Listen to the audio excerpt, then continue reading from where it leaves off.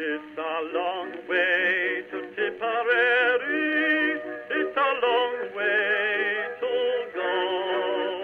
It's a long way to Tipperary, to the sweetest girl I know.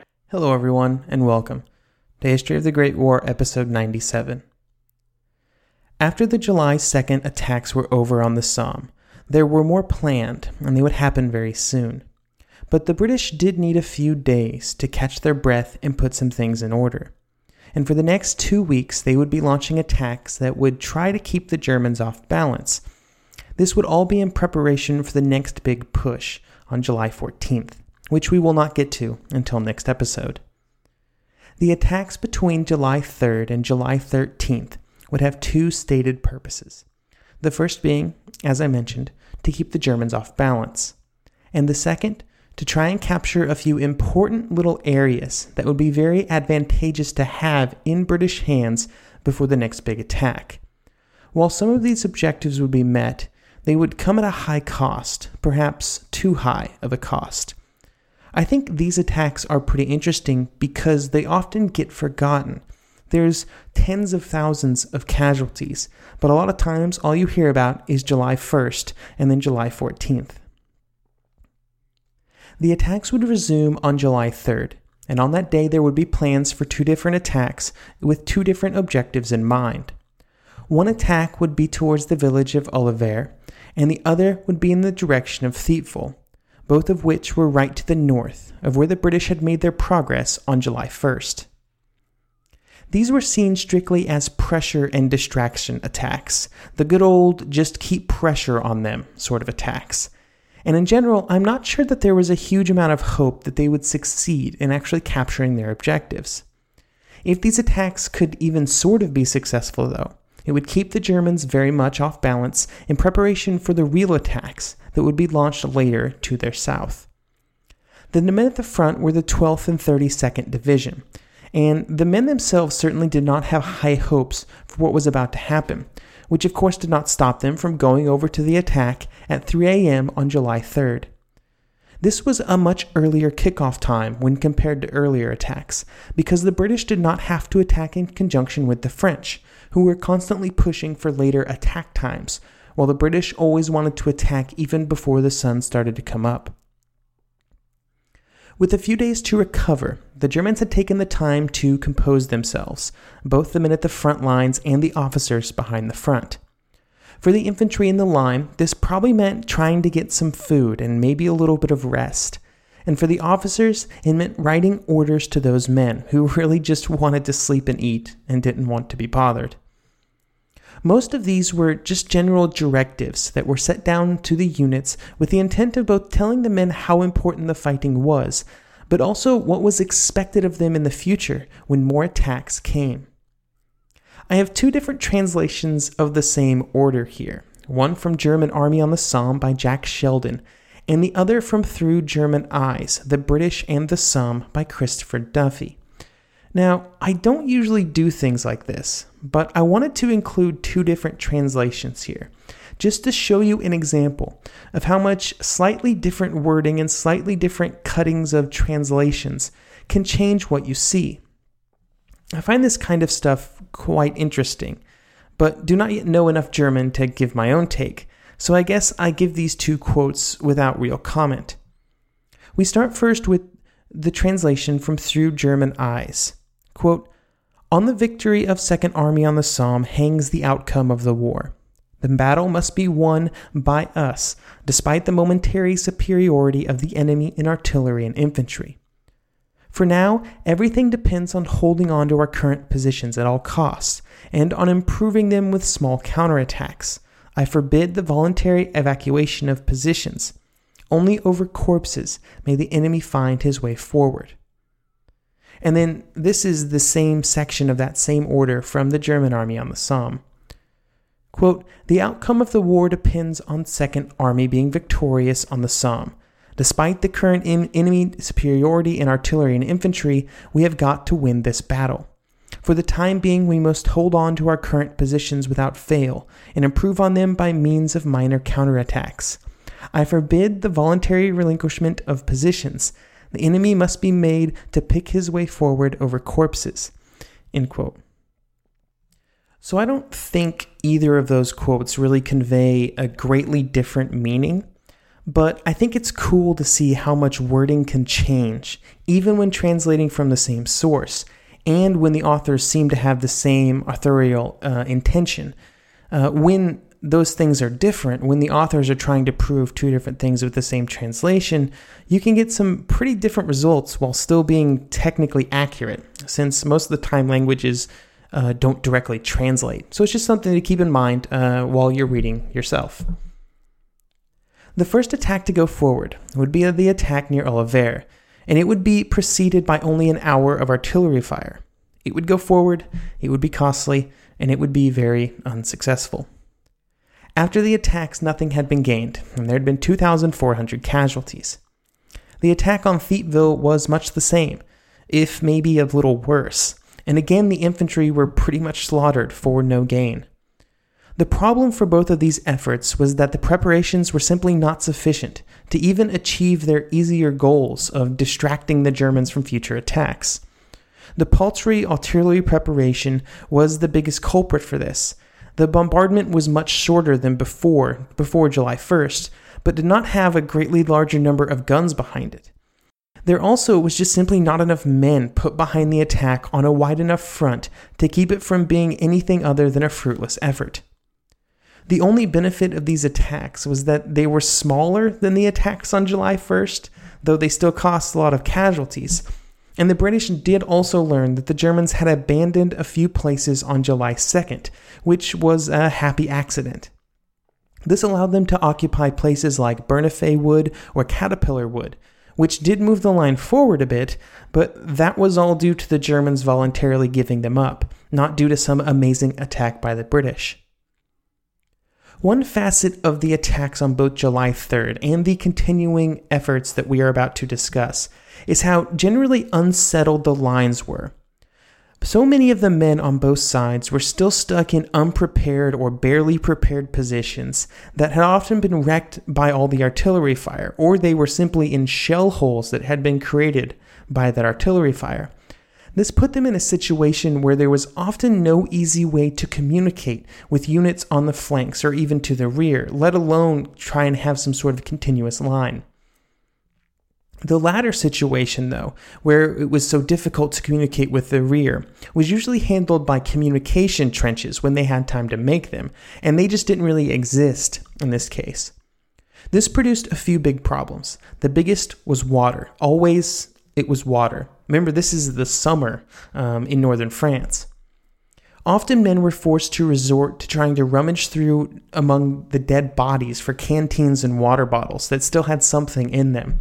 And this may have been a source of these items soon after the attack went forward, but as the days wore on, they were no longer providing any amount of food or water. Captain Clausen, a German officer, went into pretty good detail while describing the experiences of both him and his men as they moved to the front around this time. They would spend 5 days and nights in the front line before they were to be relieved, and the first trial was simply to get to the front, which meant rushing from cover to cover as British artillery dropped fire at various intervals all around them. Clausen would use the term that the air was full of iron to describe the situation, and this was just on the way to their destination. They hadn't even gotten there yet. Once they arrived at the front, they found themselves under constant fire from both infantry and artillery, which was annoying for sure. Both of those were very annoying, but sort of expected. But more importantly, ration parties almost never got through to the front lines. He says that one time in those 5 days did any ration carriers get to his troops, which seems pretty typical from what I've read. The men were almost entirely reliant on what they had brought with them, which was almost never enough. The only good news, if it really was at all, is that when the troops came off the line, there was almost always plenty of food. It was always the goal of both German and British rear area officers to try and provide a good billet and plenty of hot food for units that were coming out of the front line. It was huge for morale that this happened. In early July, there was often more than anybody could possibly ever eat, because the units were coming off the line so much smaller than the ones that had left those billets a few days earlier. Some of these units were getting off the line for the first time since the attacks, and this was on July 3rd or 4th, and it was not unheard of for them to have lost 3/4 of their nominal strength in the week of fighting that they had experienced.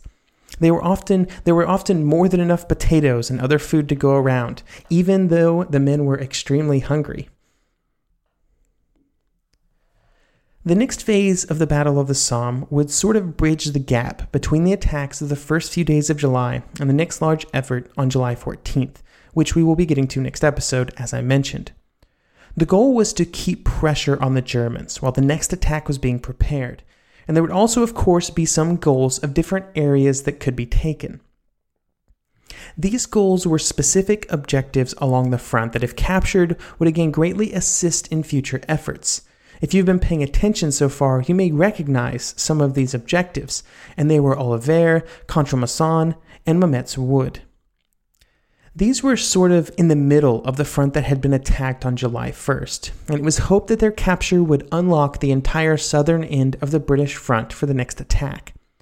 This goal and the hoped-for outcome were reasonable. These were objectives that needed to be captured, and if it could be done before the attack, then they would not need to be captured during that attack, and they could, start at a further starting point.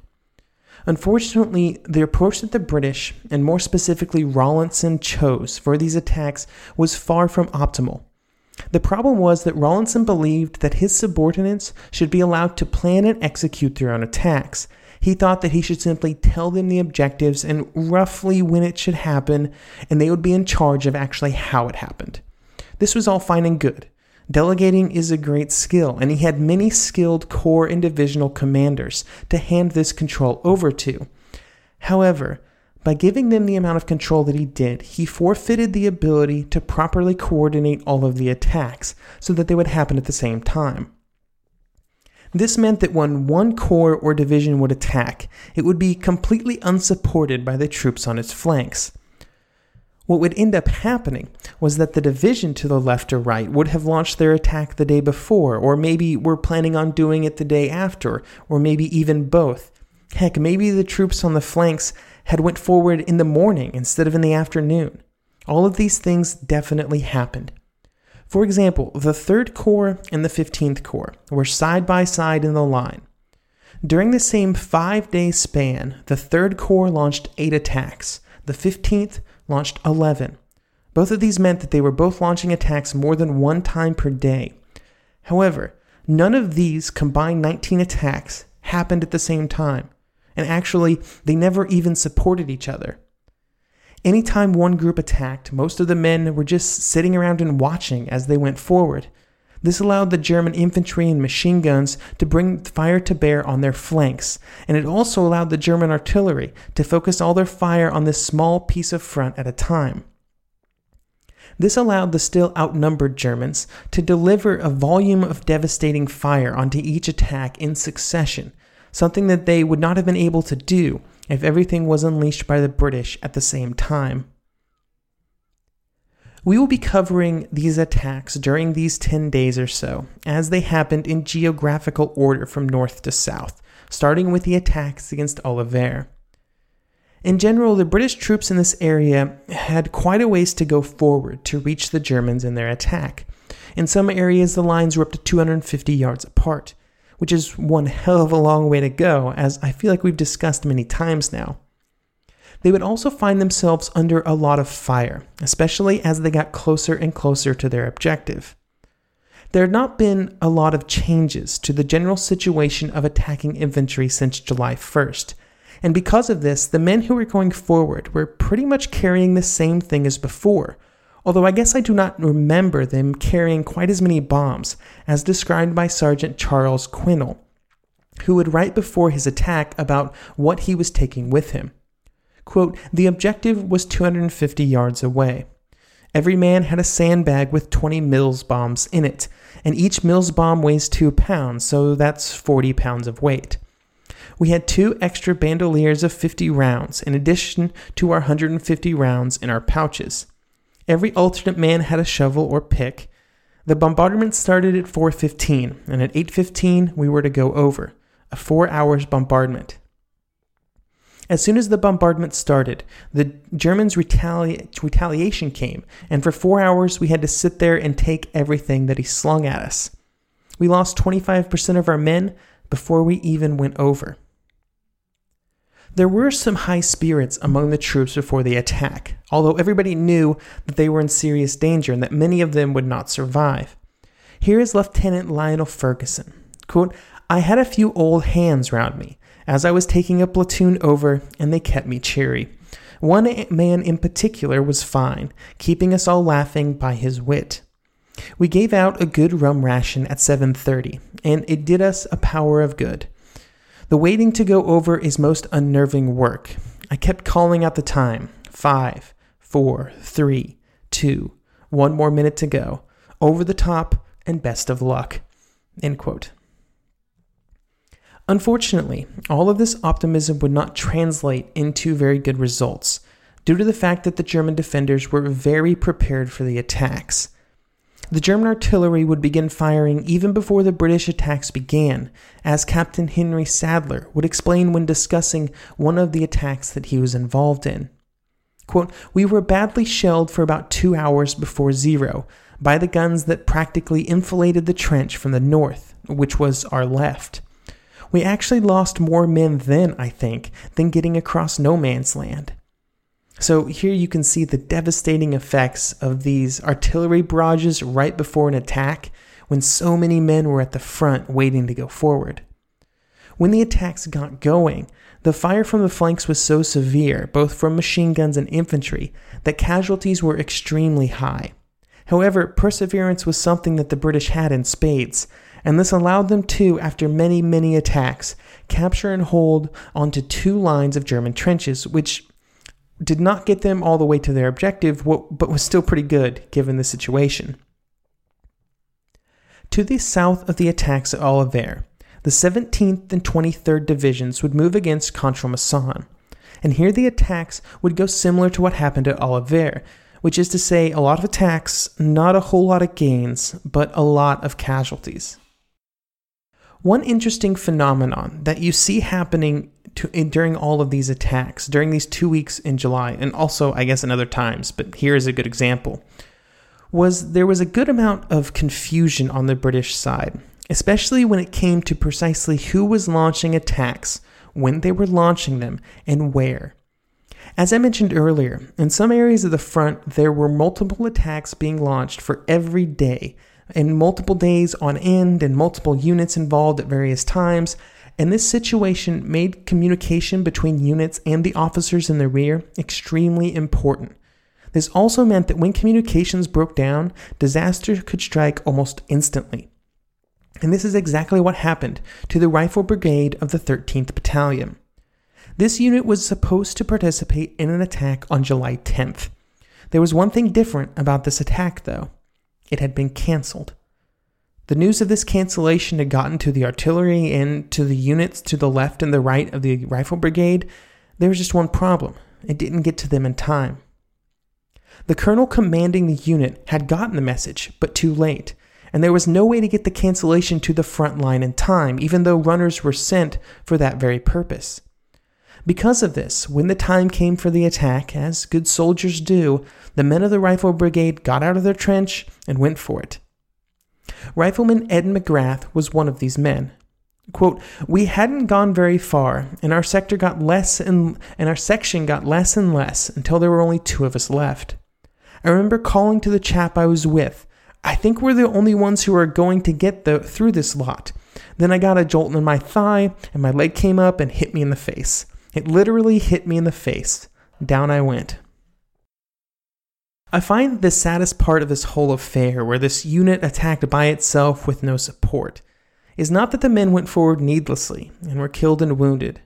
Unfortunately, casualties happen, even if everything goes off perfect. No, the worst part in my mind is that some of these men actually managed to reach their objective. With no support on either side, some of these men managed to get to the German lines and get a foothold in those lines, but their gains were just not sustainable because they were the only ones there. Joe Hoyles explains, quote, "Every officer was wounded or killed. We only had one officer left, Captain Riviere. He went up this German communication trench and found a German machine gun. We killed those poor chaps. We captured one prisoner alive. I sent him back, and just with that, we had the order to retire. It was about 10 o'clock by then, just getting dusk, and after all that massacre, after all the trenches we'd taken, we had to retire." I've always felt that having success snatched from units after they'd went so far to achieve it was worse than just failing outright. Another attack that was happening at the same time was against Mametz Wood, although I doubt there was really much of a wood left where it once stood due to how much artillery had been dropped on top of it. The 7th and 38th Division would attack against the wood to try and capture it. They were in for a rough time though. But before that started, they had to hang out in the trenches for a while. At times I come across quotes from various officers or men that dig into topics that are not generally discussed. And in this case, there is a soldier who goes into pretty good detail about what he and his unit had in terms of rations right before the attack. Generally, when you see stuff like this, there's just references to maybe the rum ration, but not much else. But Sergeant Albert Perryman of the 11th South Wales Borderers discusses in some detail about what happened after the last ration party before the attack reached the front line. Quote, "Rations for the day were issued. For 52 of us, I was allocated 1.5 loaves of bread, a piece of boiled bacon weighing about 16 ounces after the Somme mud had been removed, a small quantity of biscuits, some currants, and sultanas, and a petrol tin of tea. As I displayed the rations, which would not be the last supper but the last breakfast for some of us, I reminded my lads of the parable of the loaves and the fishes, adding that as I had not the miraculous powers of our Lord Jesus Christ, section commanders should toss up, the winner taking the lot. At this, one of the lads said, 'Say, Sarge, the buggers don't intend us to die on a full stomach, do they?' When the attack did start, the fire was heavy, but not as heavy as it had been on the first day. Here is Sergeant Perryman again on what happened when his unit attacked, and also a glimpse into why officer casualties were almost always much higher proportionally than that for enlisted men. Quote, "Shrapnel and heavy machine gun fire all around us spelled instant death. My officer was the first to go. I was a yard or so behind him when he fell. He fell without uttering a sound. I examined him and found him dead. I took over, but for a short duration. I became the second casualty. I received multiple wounds in legs, stomach, and hands by shrapnel. Unable to continue, I handed over to the senior NCO, and I managed to crawl back to Happy Valley the best way I could. Progress was slow and painful." The initial attacks against the wood were less than successful, at least what had been initially hoped, which wasn't very much. However, they were renewed on July 10th, and these were able to push the Germans back to close to the northern edge of the original wood. Inside the woods by this point, everything was a mass of confusion, with positions all over the place, often not really attached to each other in any meaningful way. This resulted in several instances of both sides getting all mixed up together, sometimes slipping right through enemy positions, and sometimes finding out only after a firefight that they had been firing on their own. It would take the British a full 2 days after the July 10th attack to push the Germans fully out of the wood, and the British could finally claim it as their own, although at a high cost. One final attack, and just to put a bit of emphasis on how out of sync all of these affairs were, this one didn't even start on July 7th like the rest, and instead did not get going until the 8th. This would be the attack into the south against Trone Wood, which would be executed by the men of the 30th Division of the 13th Corps. Here, even the divisional attacks were horribly disjointed, with random companies being used to attack at random times, never enough to seriously threaten the German positions. Anytime these small groups went forward, they were just wrecked by German artillery and machine gun fire, and any gains that they may claw out were quickly erased. Attack after attack went forward and either stopped cold or met by an overwhelming counterattack. This went on for hours and days. The attacks just kept coming. Over the course of a week, the British managed to claw out a few gains, but none were near worth the cost. In Somme, the darkest hour on the Western Front, Peter Hart points that one of the problems that the British commanders were having right down to the unit level, and he specifically calls out Trone Wood as an example, was that they'd all lost perspective. They'd all tunnel visioned on specific German positions on their specific areas of the front, and they weren't worrying about anything else like they had to. Sure, this let them make some local gains after a lot of work, and in fact, several of the positions we've discussed today were eventually captured. However, because each attack was consistently sent forward independently, they were at a serious disadvantage, and in warfare, you pay for disadvantages with lives. The British lost 25,000 men in these attacks, half of what they'd lost on July 1st, bringing their total up to 75,000 casualties in just under 2 weeks. In many ways, that 25,000 number was only as low as it was because they were lucky that the Germans were not quite settled into the front after the shock of the first. But again, these attacks were just a prelude to the next big British push, which would be the attack on July 14th. So this is where I leave you for now. During the next episode, we will discuss those attacks, and I get a chance to talk about cavalry. And if you ask any of the podcast Patreon subscribers, they will tell you that I love to talk about the cavalry. This is Carl on his motorcycle. Let's ride till we run out of gas! And this is Carl off his motorcycle. Balsa wood is very different than teak. People confuse the two. On his motorcycle. Hey! Check out that view! Off his motorcycle. Let's do puzzles in the break room. On. Look at all that open road! Off. Look how long my fingernails are getting. You're better on your bike. Progressive helps keep you on it. Get a quote in as little as 3 minutes at Progressive.com. Progressive Casualty Insurance Company and Affiliates.